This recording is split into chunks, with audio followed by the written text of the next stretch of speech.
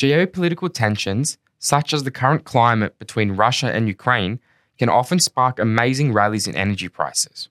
With existing supply chain restrictions from the pandemic being felt globally, Russia's invasion may result in a supply shock that could see the price of Brent crude oil climb even further.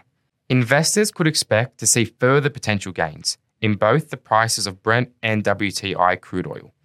While both are ideal for refining into gasoline, Brent is produced from the oil fields in the North Sea, between the Shetland Islands and Norway, whilst WTI is sourced from US oil fields.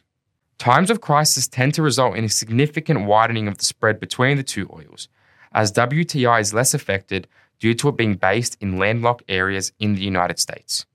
Taking into account the tensions between Russia and Ukraine, countries such as the US are withholding sanctions on Russian oil and gas exports in an attempt to keep the prices of both energy sources from rising even further.